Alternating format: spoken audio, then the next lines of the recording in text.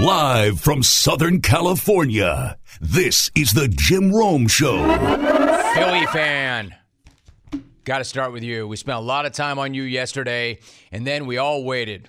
So that's where I'm going to start right now. Philly fan, I know how badly you wanted this. I'll admit it. I really wanted it for you as well. After all, JD from Philly called the program yesterday, and he said it best of all. It was Christmas in March for the city of Philadelphia. JD nailed it. And why was it Christmas in March for Philadelphia? Because Ben Simmons was making his return to the city of brotherly hate. Don't get me wrong, Philly fan. I'm all about you. I'm not here to pile on. In fact, I'm here to commiserate with you. But when I say the city of brotherly hate, it was, at least for a night, because you hate this dude a lot. And yes, I know hate's a really strong word, and I don't like throwing it around, but I'm not wrong. Tell me I'm wrong. You hate Ben Simmons. You told me as much. And yes, Philly fans showed up last night to welcome Ben Simmons back, as only Philly fan can. Philly fans showed up as only Philly fan can. Unfortunately, Philly team completely no-showed and wrecked Philly fans' night. Go ahead, Philly fan. Call me right now. I might even interrupt this rant for you. Hit me up. The Philly hotline, 1-800-636-8686. Now, in defense of Philly fan wants to defend himself. Philly fan would have you believe there's a hell of a lot more to Philly fan than just cheering while Michael Irvin lay motionless on the ground. That there's way more to Philly fan than booing Santa Claus. That there's way more to Philly fan than raining D-cells down on J.D. Drew. You're right. There is a hell of a lot more to you, Philly fan, than just those things. But all of those things are a part of what make you Philly fan. And Philly fan had all of that locked and loaded and then some for Ben Simmons last night. And as well as things that had been going since James Harden arrived. This was the date they had circled. This is the only thing that mattered. The thing that mattered most to Philly fan was ruining Ben Simmons' night and, in fact, Ben's life. And they showed up early to let Simmons know how much they hated him. They were booing him like crazy as he left the court before the game.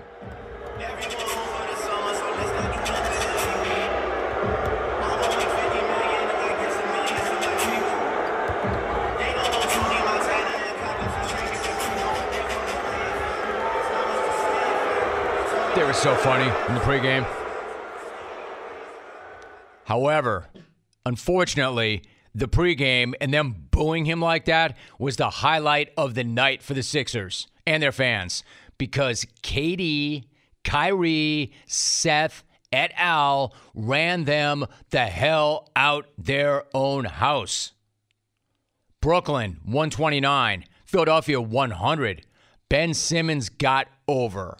He got over huge. And he got over doing what he's been doing in Philly, namely nothing. He didn't even take a shot. Hell, he didn't play, yet he still won the night. Not only won the night, Philly fan, but absolutely wrecked yours. And I say that as somebody who actually did want it to be Christmas in March for you. Philly fan, I was running down the stairs with you looking to crack open and rip open presents this morning. I admit it. I got caught up. I was going to find our horse, Straight Up G, and have him whip me up a horse crap sando so I could slam it with you when you destroyed Simmons on the bench and the Nets on the floor. I would have eaten it. It's a great animal, man. I'm sure he provides and produces high-level horse crap. I would have. Philly fan, believe me, I was all in. Man, you had me sucked into this whole thing. Suddenly, I was becoming you, Philly fan. I don't even have a dog in the fight. I don't even give a damn. At least I thought that I didn't, but suddenly I started to identify with. I started to understand how pissed you were at Simmons for, quitting on you, for being a coward, for being a baby, all those things you accused him of. You were pissed at him for not wanting it as badly as you all do. You were pissed at him for not taking that shot against Atlanta, and you were pissed at him for allegedly practicing with a phone in his pocket. When he finally did show up, he showed up with an iPhone in his pocket. So in a moment, Philly fan, it all became crystal clear to me. And I actually agreed with you. No, not you. We were going to make sure that Simmons got his. Unfortunately, Philly fan, my brother, our team did not want it nearly as bad as we wanted it, Philly fan. Especially James Harden, who played like hell. Bad news, Beard. That game is not going to help your reputation for no showing in big games. In fact, that pretty damn well validated that rep. Because while Kevin Durant was proving once again that when he's healthy, he is probably the best player in the world, you look like the last place you wanted to be was right there on that floor. Like, take my guy Joel. I love Joel. I've always loved Joel. I love Joel. His stat line last night was not all worldly, but the big dude at least had that street fight mentality throughout. But when things did not go the Beard's way early on, he had that which club am I going to hit later on tonight mentality. And then Simmons. Simmons wrecked you, and he didn't even take a shot. Just like he ruined your night so many months ago when he didn't even take that shot. And you know he loved it. Hey, Ben, just know this. I know you had a night. Just know that nothing that happened last night vindicates you, Ben. Nothing that happened last night changes your rep, Ben, because you didn't do anything last night. You just sat there. You didn't win that game. Kevin Durant did, and he did it with moments like this. And here comes Bruce Brown. Now Durant, the hesitation, and he'll jackhammer it in. TNT on the call, dunking and talking junk to Dr. J and AI and doing things like this. Harris can't hit. A robust move down court. Durant! Wow! A robust move down court. Wow. Bleeping Kevin Harlan if you need him. The absolute best. A robust move down court. A robust move down court. Love it. Durant! Tell you what I don't love. Let's be clear about this. Last night did not answer any questions about Simmons as a player. Still nothing robust about that. No questions answered about him as a player, as a teammate, and most of all, his ability to deliver in the clutch. All of the questions about Simmons that existed before that game still exist right now because they didn't have him step up when things got really hot and really robust. He didn't step up when the stakes were highest. They didn't need him to do jock or jack other than sit there and rock a hockey jersey and do the thing that he seems to love best, watch everybody else work. Sure, he got over, but he only got over because Kevin Durant, Kyrie Irving, and Seth Curry did his dirty work for him. They're the ones who went into one of the most hostile barns ever and shut some of the most hostile people ever up. They're the ones who came in, drank their beer, ate their horse crap, partied with their women, and moved into their homes. They're the ones. Ben just gravy trained the entire experience. Here's KD's take. We look at Ben as our brother, so we knew that this was a hostile environment, and we knew that he didn't have an opportunity to play, so we wanted to come out there and have them focus on the court more so than just always focusing on him. So they focused on the court tonight, and it's hard for you to chant at Ben Simmons when you lose him by that much. He's got a point, right?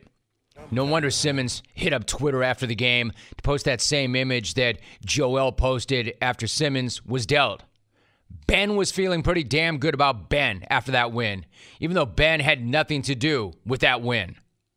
Again, this win is not a reflection of Ben Simmons, but I'll tell you what it is. It might be a statement about James Harden. Back to that dude again. Because when they needed it most, he vanished again. Check this stat line. 11 points, and he was a negative 30 plus minus for the night. Negative 30. 3 of 17 from the field, 0 for 10 from 2, and did I mention a negative 30? According to Tim Haberstroh, that's the first time in the Beard's career he has failed to make a 2-point bucket in a game with at least 10 attempts. That's how bad of a night that was. Oh, and did I mention, minus 30 in one of the biggest regular season games of his entire career. I mean, that's some pretty reprehensible-ish right there. And I'd love to say that was just one bad night, but you can't say that because, one, it's not just one bad night, and two, that's much worse than a bad night. Going 0 for 10 from 2 is not a bad night. It's one of the worst nights ever because we're talking about one of the greatest scorers ever, and everybody knew what that game represented. And this guy has that game? This dude has so many moves in his bag. He's like, I don't even know who to compare him to. I don't know, Garv. He's like number 6. So many ways to score. A world-class humper. Except he couldn't do any of that last night. So instead of showing up to trash Simmons, Philly fan has to be walking out with all sorts of questions. Questions like, are we really that good? What happened to that Harden-Embiid connection that had people hilariously comparing it to Kobe and Shaq? How did a 500 team just wreck us in our own house? Are we going to be able to get even one defensive stop when we have to have it, when it matters most in the postseason? And what happens if we do run into these same dudes again in the playoffs? Let's face it, Harden is not exactly a, hey, y'all, get the hell on my back in the postseason sort of dude. In fact, right about now, he's the opposite of that. And we saw more of that last night. So let me ask you this, Philly fan. Based on what you saw last night, you tell me, who do you think teams would rather try in the postseason? Joel and the Beard or KD and part-time Kyrie? I'm not saying New Jersey is a lock to win it all, especially with Kyrie as a part-timer. I am saying if Harden plays like that again, when it matters most, they're not going to win jack. I could not have been any more disappointed in how that game went, given that the regular season never matters, and we finally had a game in the association that did. Again, I don't even care who won. I just wanted a night, a game. And they finally had a game that did matter. Unfortunately, nobody told that to Harden. Or if they did, he didn't give a damn. Oh, and Ben, you need to dial it the hell down and stay off your phone because you had absolutely nothing to do with that. That was all KD, Kyrie, Seth et al. You had nothing to do with it. And one more thing for Harden. My man, did you think the fans were booing Simmons? Were they booing him or were they booing you? James, the Sixers would have been better off if you sat. Kobe and Shaq is hilarious. Yeah, we got the new Kobe and Shaq. Yeah, more like Smush and Chris Mim. At least last night. Somebody pick up the Beard's fat suit from the dry cleaners. He may need it sooner than we think if he's going to show up like that in games that matter. Hey, Rome, why are you so pissed? You don't have a dog in this fight? Right. But I'll tell you what I did want. I wanted an NBA regular season game to matter, and this one has been circled since that deal went down. And it was over 30 seconds in practically.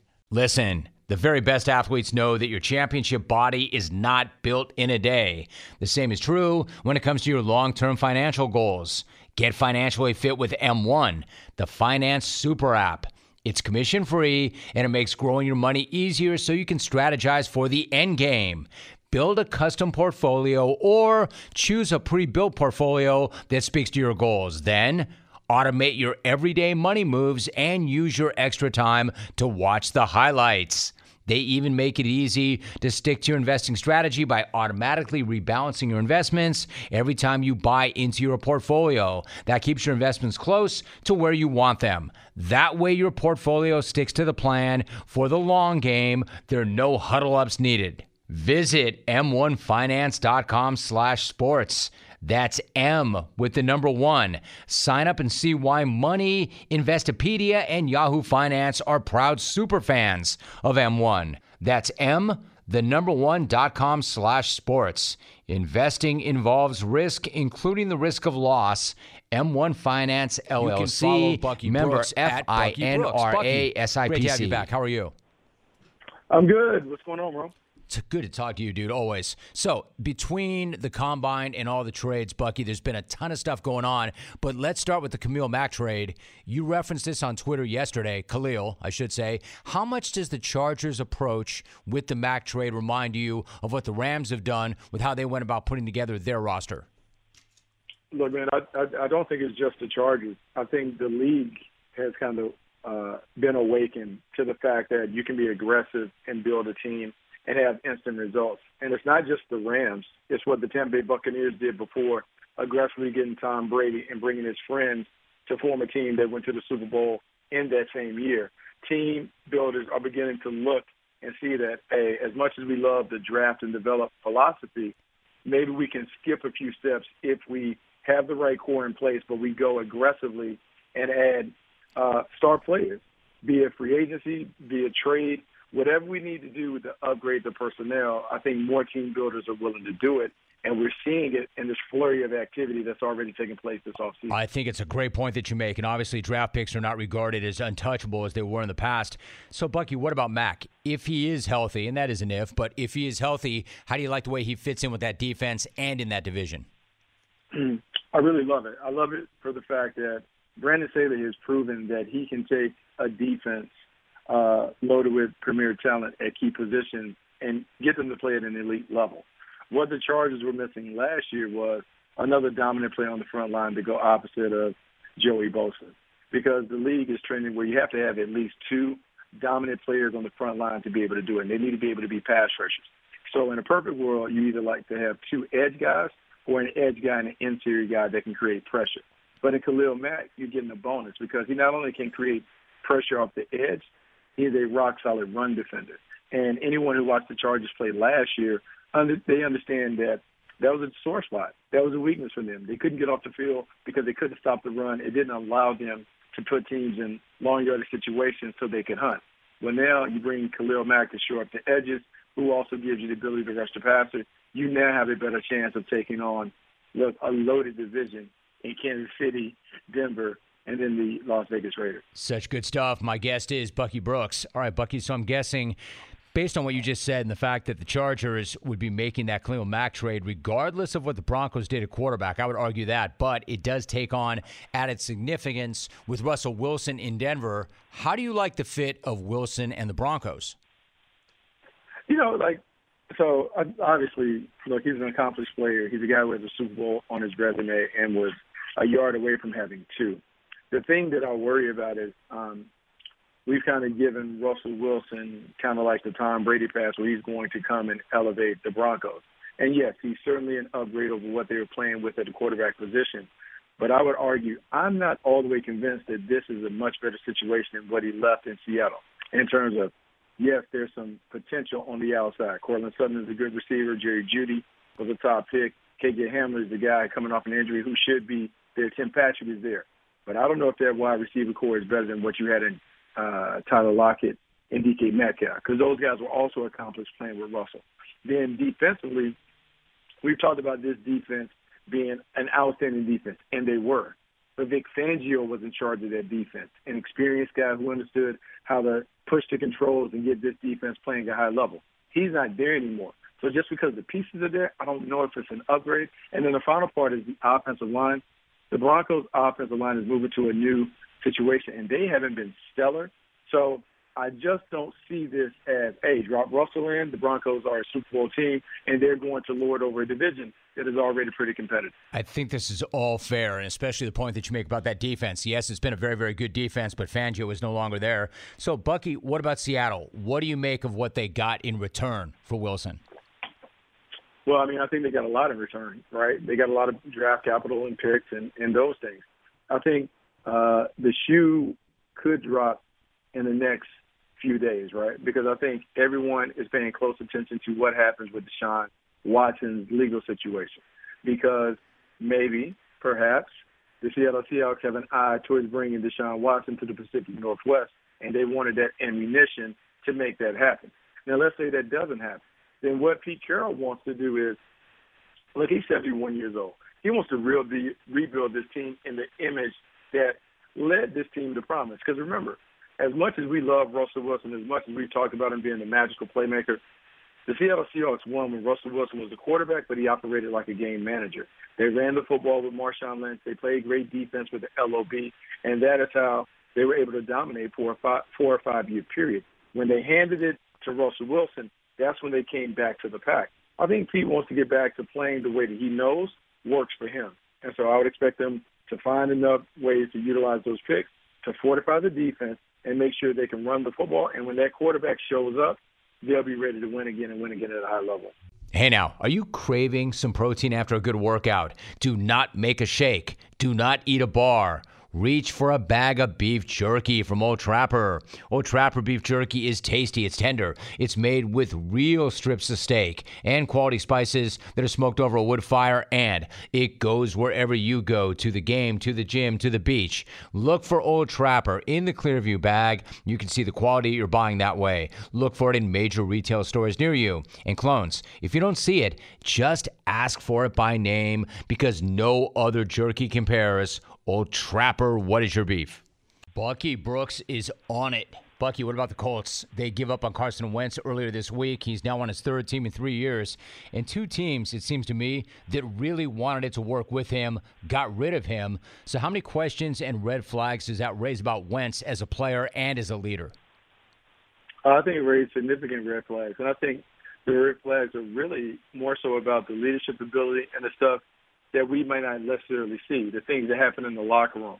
Because he leaves a situation where he had two of his strongest advocates, meaning in Philadelphia, everyone was invested in him being successful, and it didn't work out. He then goes to Indianapolis, where you have a coach who basically signed off on him coming over. It advocated for him to come over and felt like he could fix him. And by the middle of the season, it was obvious that it wasn't working out internally. So for Carson Wentz, in the next few weeks or months, he has to figure out, how can I be a better teammate, a better leader? How can I connect better with my team and my coaches to enable me to play at a high level? Because, look, how he performed was good enough for this team to get into the postseason, but obviously there's something missing that led the Indianapolis Colts to move on from him. This typically doesn't happen when you see a guy with the numbers that he had on the field. We're talking to Bucky Brooks for a few more moments. Bucky, what about Green Bay? Now, Aaron Rodgers comes back. Obviously, that's really, really good news. But you've made the point that the way the Packers play is not conducive to winning in January. Can you lay that out for me? What do you mean by that? So the way that they play, and the way that they played over the last 34, 35 years, Brett Favre and Aaron Rodgers, having been there during the Brett Favre era, as magic as he was, the Packers made a decision to be kind of a pass-first team. It was all about playing through the quarterback. And that is great during the regular season. That is great maybe in parts of the postseason. But when you really think about playoff football, particularly in Green Bay when it's cold, I don't know if that's the best way to play. Before our time, you got to think about Vince Lombardi and the way the Packers were winning, physical defense, running the football, doing those things. That's how they did it. They're known for the Packers sweep up there. And so I wonder, because so much of it is Aaron Rodgers controlling the show and doing it, I wonder in the title games, they're not balanced enough. In the last three postseason losses that the Packers have had, they've had fewer than 67 yards, and they've had fewer than 16 running back rushing attempts. That's not enough to get it done. When you think about cold weather, controlling the ball, and those things, you have to be able to run the football. So maybe in the postseason, less of Aaron, more of the other guys, and you get a better result. It sounds crazy because you have a four-time MVP, but when you think about the way that teams win, there has to be enough balance so you can control the game and impose your will from a physical standpoint. I agree with you. In fact, I'm an old enough guy that I know, when you talk about that power sweep, that Packers sweep, Jim Taylor, guys getting out and pulling for him, I can see it. I just have an image of that. And by the way, they do have Aaron Jones. They do have A.J. Dillon. I think that if they commit to it, very clearly they can run with these guys. Bucky, what about Jordan Love? Do you think they'll try to move him, or will they just not get enough in return to make it worth their while? What do they do with him? I actually think he needs to stay around. And Rome, I think he needs to stay around for two reasons. One, how long do we know that Aaron Rodgers is going to play? We've had this kind of like drama and debate about whether he's going to play, whether he wants to be moved, whatever. But remember, he's 38 years old. What if the Green Bay Packers win the Super Bowl this year? Does he retire? If you trade Jordan Love away, you don't have a succession plan. Secondly, there's no real rush to move on from him. Maybe this is Jimmy Garoppolo reincarnated. Because remember, Jimmy Garoppolo was brought in New England. He was expected to be a guy that would eventually replace Tom Brady. Tom Brady continued to play, and so they didn't make that move.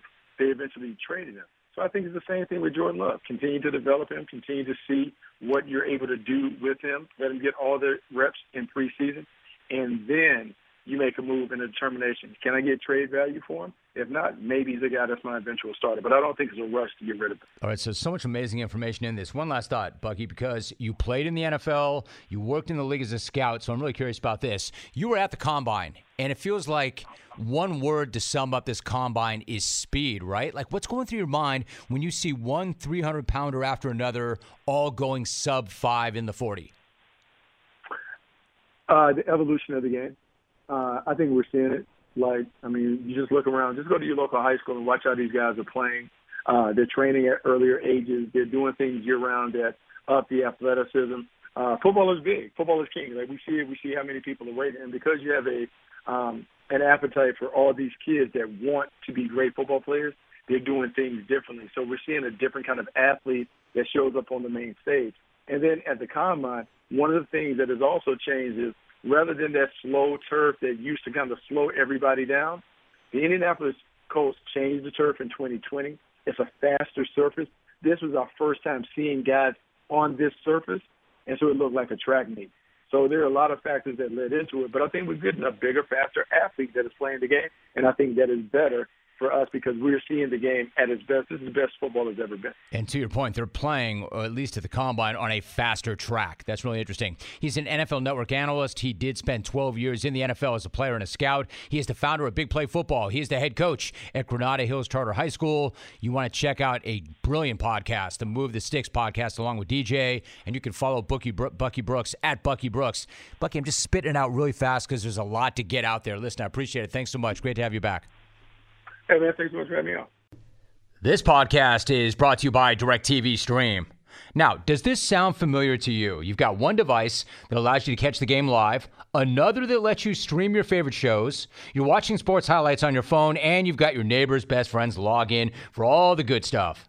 Does that sound familiar? If so, let me tell you about a very simple way to get all the entertainment that you love, but without all that hassle. It's called DirecTV Stream.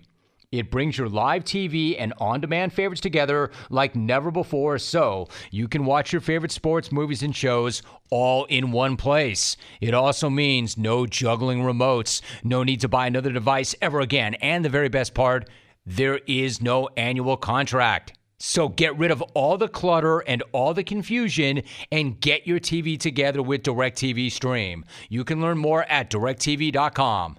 Compatible devices required. Content varies by package. Martin Inglesby is my guest. Martin, it's good to have you on. How are you?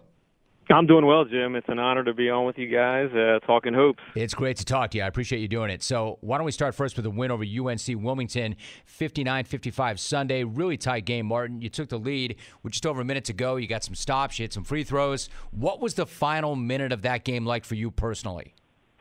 Yeah, very emotional, tense. I try to stay as poised as I can for our team, but it was a rock fight. I mean, two teams that were really good defensively going back and forth, and we just made a couple more plays down the stretch to be able to get us over the top. We had a big bucket. We got a couple stops down the stretch and made some timely free throws to get us a victory. So very emotional night. We got an older group and just really happy for them to be able to deliver on a big stage like that.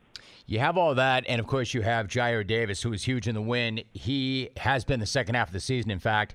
He was the conference rookie of the year. So what has he meant to the program since he did arrive? Well, I mean, he's one of the hardest working kids on our team. I mean, he transferred to us from Providence. He didn't play last year. He was up there with Ed Cooley and then came back home. He's an in-state kid, went to the Sanford school, and he was dealing with some injuries in the early part of the season, got himself healthy, and then just kept coming along. Our big kid got hurt Dylan Painter, middle part of the year, and he just took advantage of the opportunity and just has continued to soar. I think he had 13 games in a row where he scored in double figures. His first game at JMU, he had 22 points, 7 rebounds, 6 assists. And he's a 6'7", kind of versatile forward who's able to really make his impact around the basket. He can make his free throws. Just a very difficult matchup for teams in our league. So, when he started hitting his stride, we became a really good basketball team. We are talking Delaware basketball head coach Martin Inglesby is my guest. So if we were to go back, you lost your final 3 games of the regular season, and as you said, you were pretty beaten down as a team. The story goes that you texted your wife on the bus ride home from the 3rd loss and told her to get the wine ready so you could drink your sorrows away. How did she respond to that? She hit me back right away. This is a 100% true story. Some people don't believe it, think I'm fudging. And I said, let's open a bottle of wine, drink our sorrows away. And she texted me back. She said, nope, you're going to come home and you're going to figure this shit out. My man. Incredible. That's, I got my staff together the next day at our house around 9:30. We came over. We spent the whole day together, kind of regroup and refocus. It was a new season, but we needed to change some things. So we brought our guys back in at 7 in the morning, had a really tough, physical, intense workout for about 45 minutes, and then kind of got back to game planning to be able to play in the conference tournament. And I think that set the tone for our week. Again, it was a tough, physical, emotional days, and we needed to regroup, but got our guys on the right track. And I don't think, going through that tough stretch with that adversity, we couldn't have won the championship not having to navigate through some kind of rocky waters.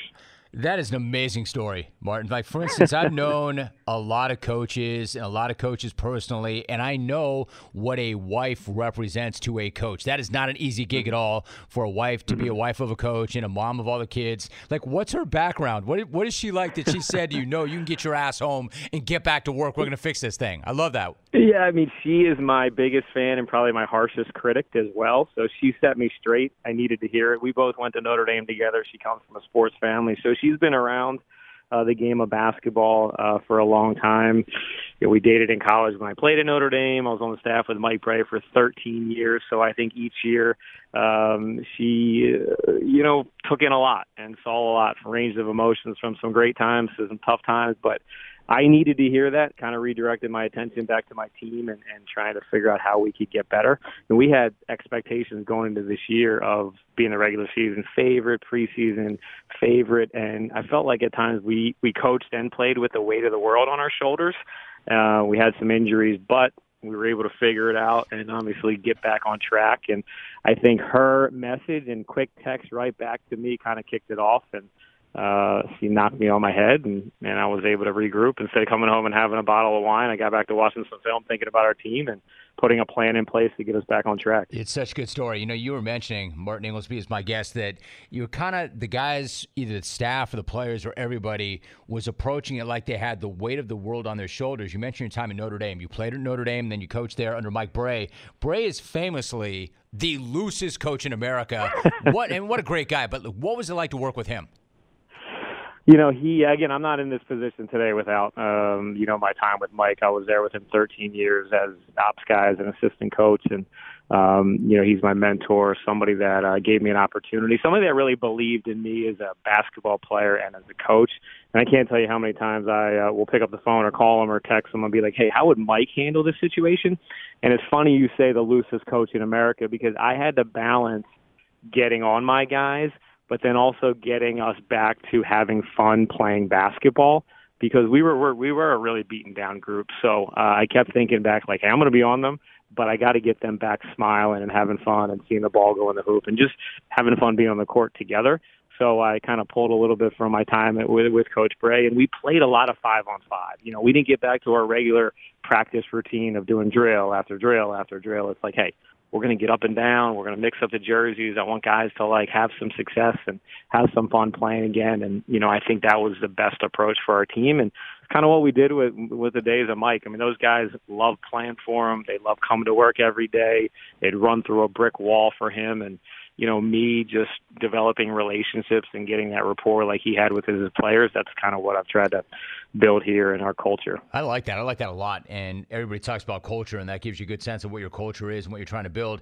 If we were to go back even further, I talked to Jay Wright recently. In fact, Martin, I talk to him all the time about Philadelphia basketball. And your father, Tom, played at Cardinal O'Hara and then went on to Villanova and the NBA. You played at Archbishop Carroll. For those who don't know, how would you describe high school basketball in the Philadelphia area and what it takes to succeed at that level?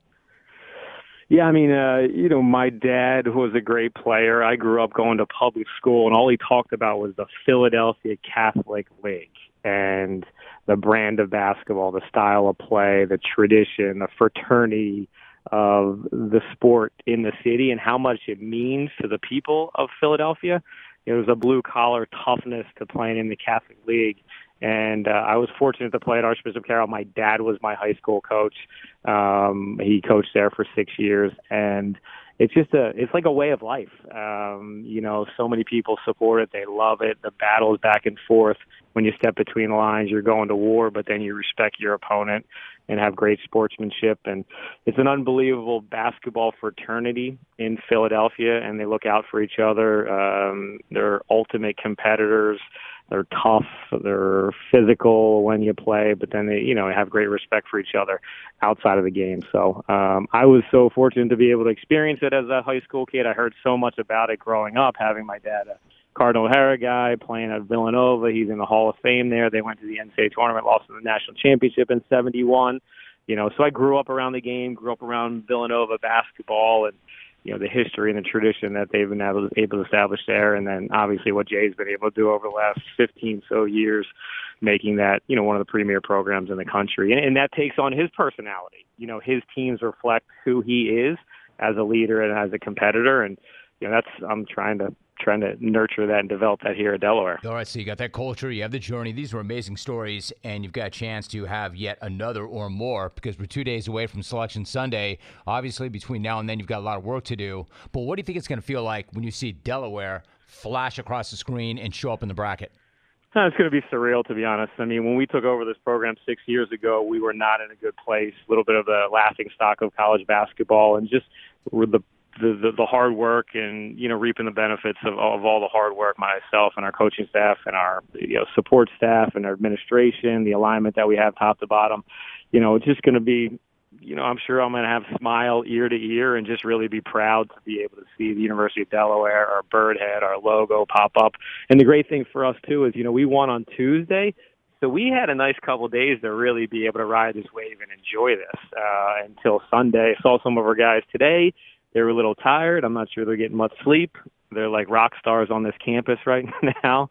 But I think it'll be really powerful to see our name up there on Sunday evening. And I told our guys that I was fortunate to play in the NCAA tournament at Notre Dame as a player and then as an assistant coach, 10-plus times at Notre Dame. I wanted nothing more for our players to be able to experience this, to be able to enjoy it. I felt like it's always like Christmas morning for college basketball players. You wake up, the nerves, the jitterness. Like, we know we're in, which is a great position to be in. Now it's like, all right, who are we going to play? Where are they going to send us? And people keep asking me, what do you think? I'm like, hey, wherever they send us, we're going to be happy. They can ship us out to California. They can ship us wherever. We're just going to be able to enjoy this ride and celebrate it as best we can. I'd love to have you out here in California. Listen, I was going to let you go, but one quick follow because you mentioned what it was like to go to Delaware. You spent virtually your entire basketball life with Notre Dame as a player and as a coach. You had an amazing thing going there, and you also mentioned that when you first took over this opportunity, that the program was frankly kind of a laughing stock. So given that you had such an amazing thing going,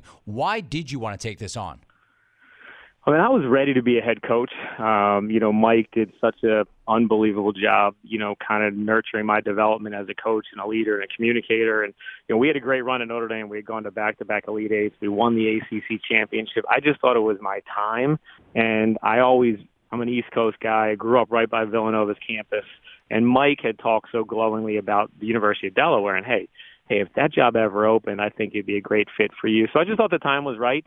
And, I felt that I can come here and and get ingrained in this community with my family, close enough to my family, and just slowly build a basketball program. Again, we couldn't go any further down. So just gradually building into a really strong program. We got an identity about who we are, how we do things. So just really proud of that trajectory. And then, we've been able to attract some really, really good players.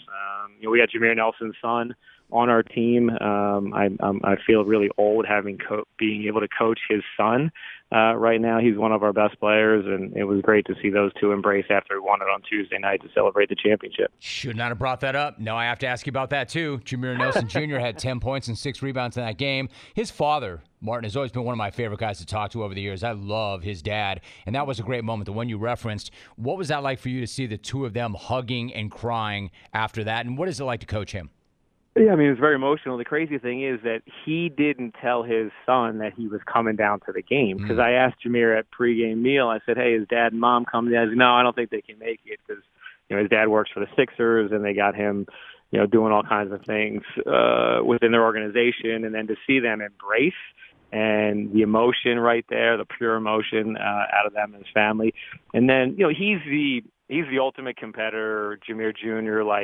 He's super talented. He's an unbelievable athlete, and he's becoming a better basketball player. And when we recruited him out of high school, we didn't get him on the front end, but he transferred to us from GW. I just thought as much as we needed him, he needed us with how we coach and how we play and the confidence we give our guards. And it's just fun to be seeing him have fun playing basketball again. It's so good to talk some Delaware basketball, too. You nailed that. Martin Inglesby is the head coach. They are in. They're dancing for the first time since 2014.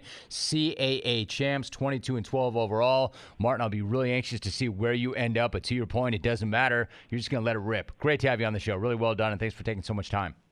No, thanks, Jim. I appreciate you having me on. And now a message from Discover about customer service and common sense.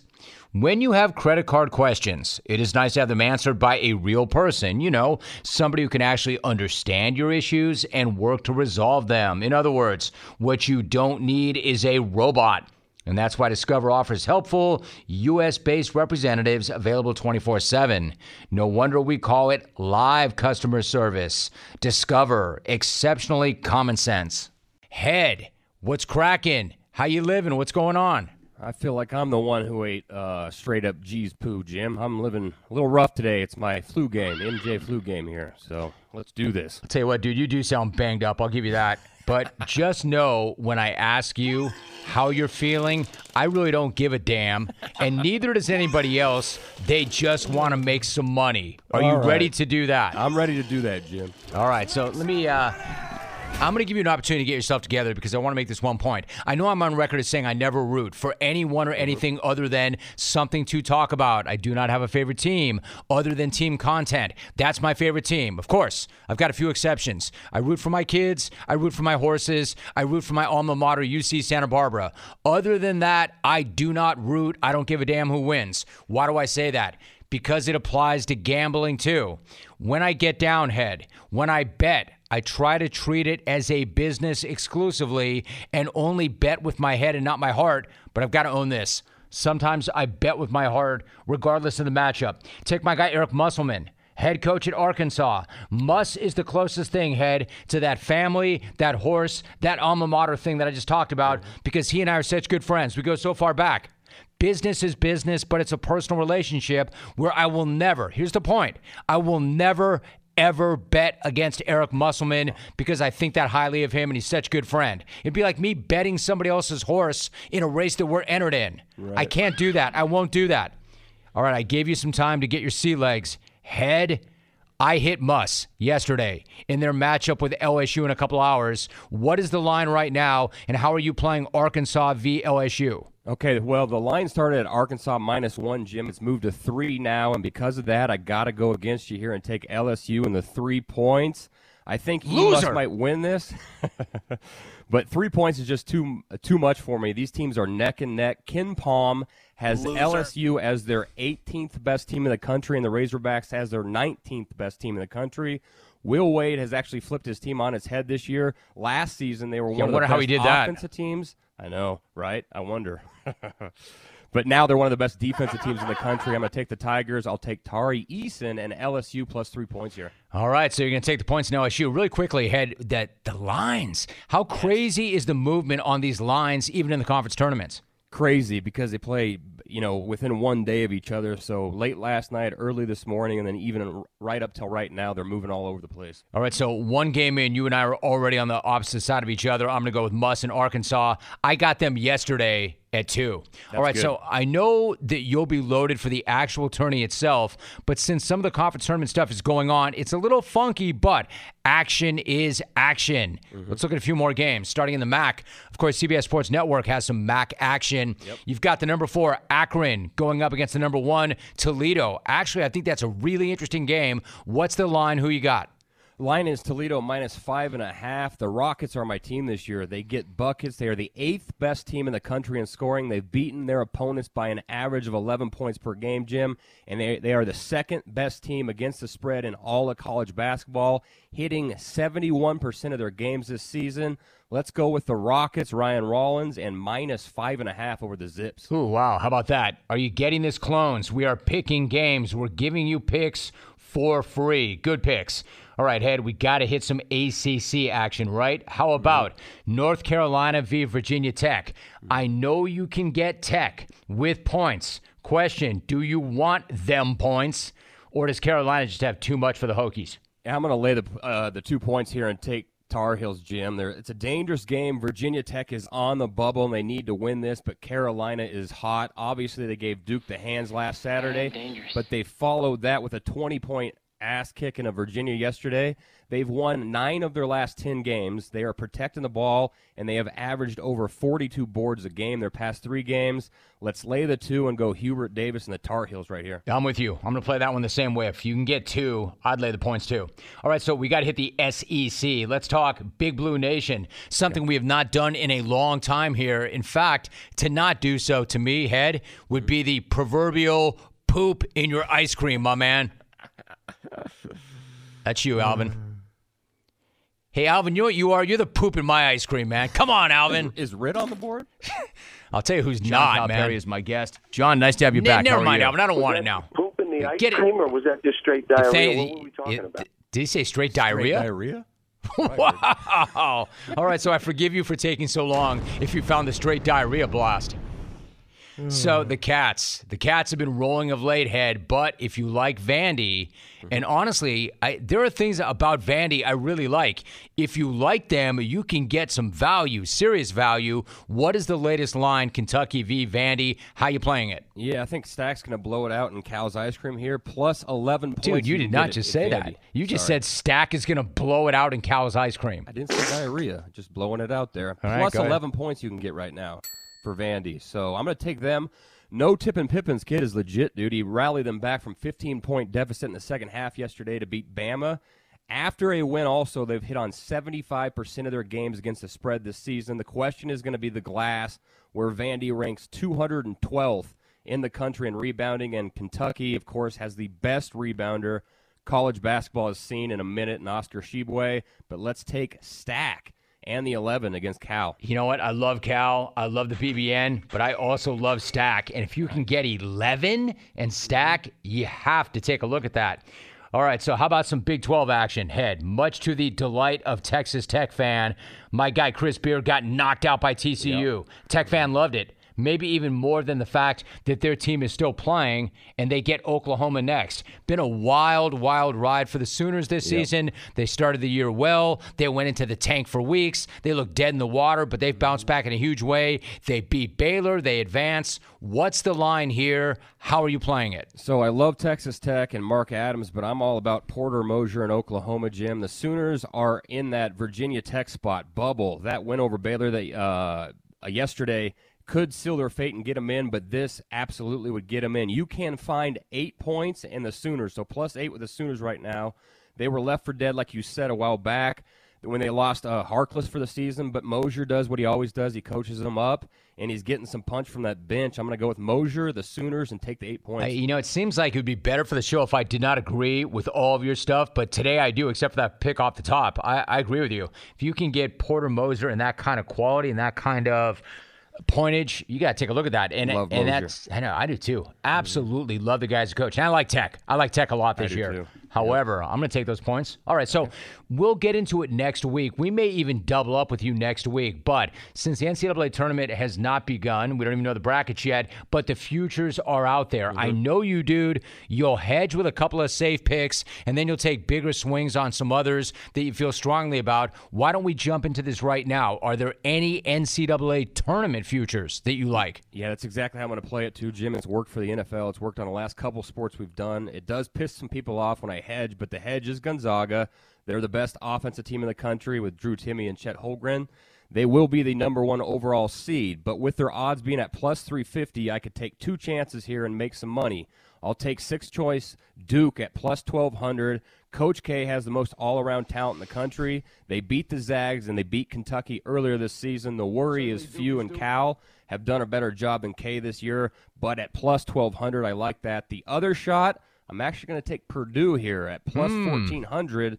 Jaden Ivey is incredible. They can score from anywhere, all over. The worry is their defense, and they are susceptible to an early upset if they don't play defense. But at plus 1,400, I like that. So those are my 3 teams right there. Listen, I mean, you're entitled to your opinion, but I don't buy that whole argument that that's punk, that's weak, that's chalk. First of all, nothing is guaranteed in that tournament. And second of all, why not? Why not take a safe bet and then take a flyer on a few more things? As long as you're making money, that's all that matters. So Absolutely. I don't buy that. Let me ask you really quickly before you run down everything you did. Let's talk NFL. Now, I'm not sure that you're ready to get down legitimately on future bets yet in the NFL, but I do want to talk about a couple of news items quickly. The Broncos took that enormous swing when they made that deal for Russell Wilson, and given how huge a Broncos honk you are, I know you're feeling it. But if there's one thing about you that I do know that you worship even more than your beloved Broncos, it's the legend that is Carson Wentz.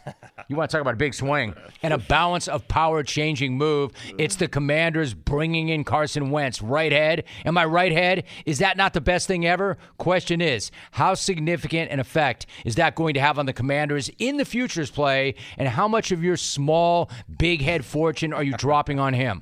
That's funny as hell. Their odds have changed. Not at all, actually. They are plus 5,000 before the trade, and they are plus 5,000 now. Imagine giving up those picks and taking his salary and doing nothing for your team. I can't imagine Washington fans too happy right now, Jim. So you're going to hit that pretty hard, right? Oh, I'm going to just lay a lot of money on that. I love that. They were plus 5,000 before the deal, and then they take the biggest swing imaginable, and they're still plus 5,000. Absolutely. Really quickly, what about the Chargers? They're bringing Khalil Mack. I think it's a really interesting move. I like it, especially given the fact that they got him for a lot less than what Chicago gave up to get him back in 2018. Yeah, I know that was then. This is now. He's coming off an injury, but the AFC West is a freak show, and if this guy is right, he can still wreck shop, especially on the other side of Joey Bosa. Who do you think got the better of that trade, and how do you feel about the Bolts in the league's best division? Chargers. Love the Chargers. No brainer for them to give up a second and a sixth, considering Von Miller just went for second and a third, and they're about the same age there. They can also absorb that salary because of Herbert. They still have over $20 million in cap space, Jim. They can improve the middle of that D, add a corner and a right tackle, and they are in this thing. Their futures right now is plus 2,500. That is incredible value. Oh, I like that. I didn't know that. I love that. It's great. It's awesome. Some of them are moving them up a little bit after this trade here, but you can get plenty plus 2,500, and I actually might hit that right now. I think so. I didn't know that. And if I were to hit that type of thing, I would absolutely hit that. All right, so backtrack for me. If they're joining us late, what is everything that we just talked about? I know you put it up on Twitter, Head, but run it back for me one more time. Who you got this weekend and tonight? All right, today's action in the conference tournaments, we got LSU plus 3, Toledo minus 5.5, the Tar Heels minus 2, Porter Moser in Oklahoma plus 8. Stack Vandy plus 11. For the futures, we got Zags. Now this is the futures to win the NCAA tournament. Zags plus 350. Duke plus 1,200. And Purdue plus 1,400. And if you want to do a future NFL today, have some fun, Chargers plus 2,500. Nice job, Head. Way to work your one day and way to work through that horrific sinus infection. Well done. Put it up on Twitter. I will retweet it. Have yourself a day, Head. Nice job. Thanks, Jim. Vic in NoCal. Broadway Vic. What's up, Vic? What's up, Rome? It's Friday. Hey, yes. So I heard you mention the other day Sean Casey. You know, you said you were pretty bummed that he didn't make it into Little Alvy's Ionic year in review. I get that. You know, I was actually pretty bummed not to hear something else in the year in review. It was probably my favorite story of the last year, and it didn't make it in. And I'm talking, of course, about the story of that guy who had a porno collection worth $30,000. I mean, that was just so mind-blowing to me, you know. How the hell does someone have a porno collection worth $30,000 in this day and age when porno is basically free everywhere? I mean, what kind of treasure trove was this guy sitting on? What kind of holy grail of porn? I mean, what, did he have an original, unreleased, mint condition, bootleg copy of like Jennifer Capriati v. Dale DeBone? Romy Rome, since the days when Jennifer Capriati was rolling with Dale DeBone. Romy, since the days when Petter the Euro Corda was busting out ridiculous scissor kicks after every tennis match. Romy, since the days when the official archiver of the jungle was AndrewMorehill.net. Romy, since the days when you were getting shout-outs in the National Comic Strip Drabble. Your boy Mud in L.A.'s had your back, pimp. But that's not why I called. No, man, I'm calling to talk a little NCAA tournament really quick here. You know, I noticed that Rick Pitino's team, Iona University, did not make the field this year because they got upset in their conference tournament. You know, it's funny, Rome. Did you know Iona is actually the traditional rival school of our boy Ray Craig's alma mater? Yeah, it's true, man. Rick Pitino is at Iona. Ray Craig is a graduate of I Don't Own a. I don't own a home. I don't own a car. I don't own a couch. You know, Brent Musburger follows the life philosophy of never retire. Ray Craig is more like never work. And hey, I heard a Bella B tweet the other day, a tweet from Bella B where she says that sound clip of John Elway thanking John Elway. You know, that old, yeah, I'd like to start by thanking John Elway. You know, that clip? Yeah, Bella says that it sounds like Elway is pulling his pants up. I mean, I wouldn't really know about that, but I'm just going to go ahead and take her word for it. I mean, I figure if there's someone out there who knows what the sound of a man putting his pants back on sounds like, it's probably Bella B. Now, look here, Rome. I'm not trying to say that Bella B is a wanton woman. I'm not going to sit here and try to say that Bella B is uniquely skilled at spreading her legs. That would be rude. I'll just put it like this, okay? When Bella B is at the gym and she gets on that hip abductor machine, she can lift the entire rack of weight. That's not a good call. No. You don't like that call. I don't like that call. Not a very good call. Paul's dog. What's up, Pooch? Great to hear from Baviqua. When I'm trying for the huge call, I send a limousine for that lame-o, because I bite his ass off every day of the week. He's a big mouth, I tell you. Well, so happy to see that baseball is back. Paul likes to bring me to the diamond for a bark in the park. But I'm not allowed to chase the white ball. And the smells. Oh, the smells. Popcorn. Peanuts. Cracker Jacks. Ruff, ruff, ruff, ruff. Ruff, ruff, ruff, ruff. Passion v. Paul's dog. Passion v. Paul's dog. Passion's phone got hacked. That's pretty whack. Passion's password is 1234. Passion v. Paul's dog. Ruff, ruff, ruff, ruff. Jeff Passan won. Paul's dog. Well, that's 2 for me. Ruff me. Rum route. Paul's dog. Ruff, ruff, ruff, ruff, ruff, ruff, ruff, ruff.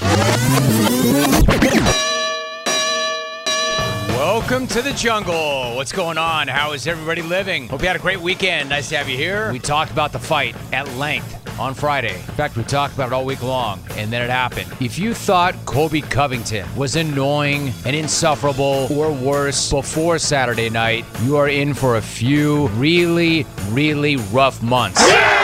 Drake, you suck at sports betting. Go back to I know Covington is not for everybody. In fact, he might not be for anybody. We all have to own the fact that this guy can fight. He's a bitch. He's a bitch could wrestle, though. That's a big man move. Holy, to me, that's mind-blowing. This is exactly what went through my mind when I saw a guy that big moving that fast. Stop, because trains can't. You like that, Nitsa? I am joined in studio by Eric Stokes. What was your reaction when you saw Jordan Davis? Did not shock me at all. Like, we thought Devontae was the fastest one in the room, which he still is. Hands down crazy to LA. Maybe trying to sneak up a row? I admire the hustle, but come on, Glenn. Jordan can run a 4.7 at the combine, and Glenn can eat 4 number 7 supersized combos. He is Matt Norlander. And I'm going to tell you right now that Gonzaga, Arizona, Auburn, Baylor, Kansas, Kentucky, Duke. Obviously, Duke is Duke. Certainly, Duke and then is you've Duke. got Wisconsin, which slipped a little bit. A day in the life of the XR4 Ti. There's chalk flying in. He's a vampire. Double chocolatey butter. Bats flying by. 25 assists. Still hoping for a touchdown. They don't miss you, Kyrie. Nobody is looking for a text. Sometimes booing just means we hate you. Twitter. Maybe somebody on staff should hire a private eye to find these Jake and NYC. LeBron complains when things don't go his way as much as a spoiled rich girl. Okay, so we've done all in eerie. Oats make Sarah smile. Packers and MVP QB Aaron Rodgers have agreed to terms on a 4-year, $200. Denver. How's it feel to pass on all these quarterbacks while you were waiting for Aaron Rodgers? Hey, Jim Rome. We got a deal. Tell us how our ass tastes. Falcons wide receiver Calvin Ridley has been suspended. Take the L and your bill for $11 million and keep moving, because this is one of the dumbest moves of all time. Hope that was worth it, but I know it wasn't. Fail clown. Griff Aldrich. Jim, I don't know if we have time for a quick aside. The Jim Rome show was a big thing at Hampton-Sydney College. We were all excited, hey, Division III is going to get some love. And Jim Rome goes, yeah, they play basketball just like the D1 guys. Just not as good. A clone dropping a Bison Dele reset is essentially the jungle equivalent of an NFL player betting on NFL games. Next person who does it gets banned. For life. Westbrook to me now. Reaction to Westbrook? I mean, come on, man. That's nothing. Nosemar Garcia pop-up.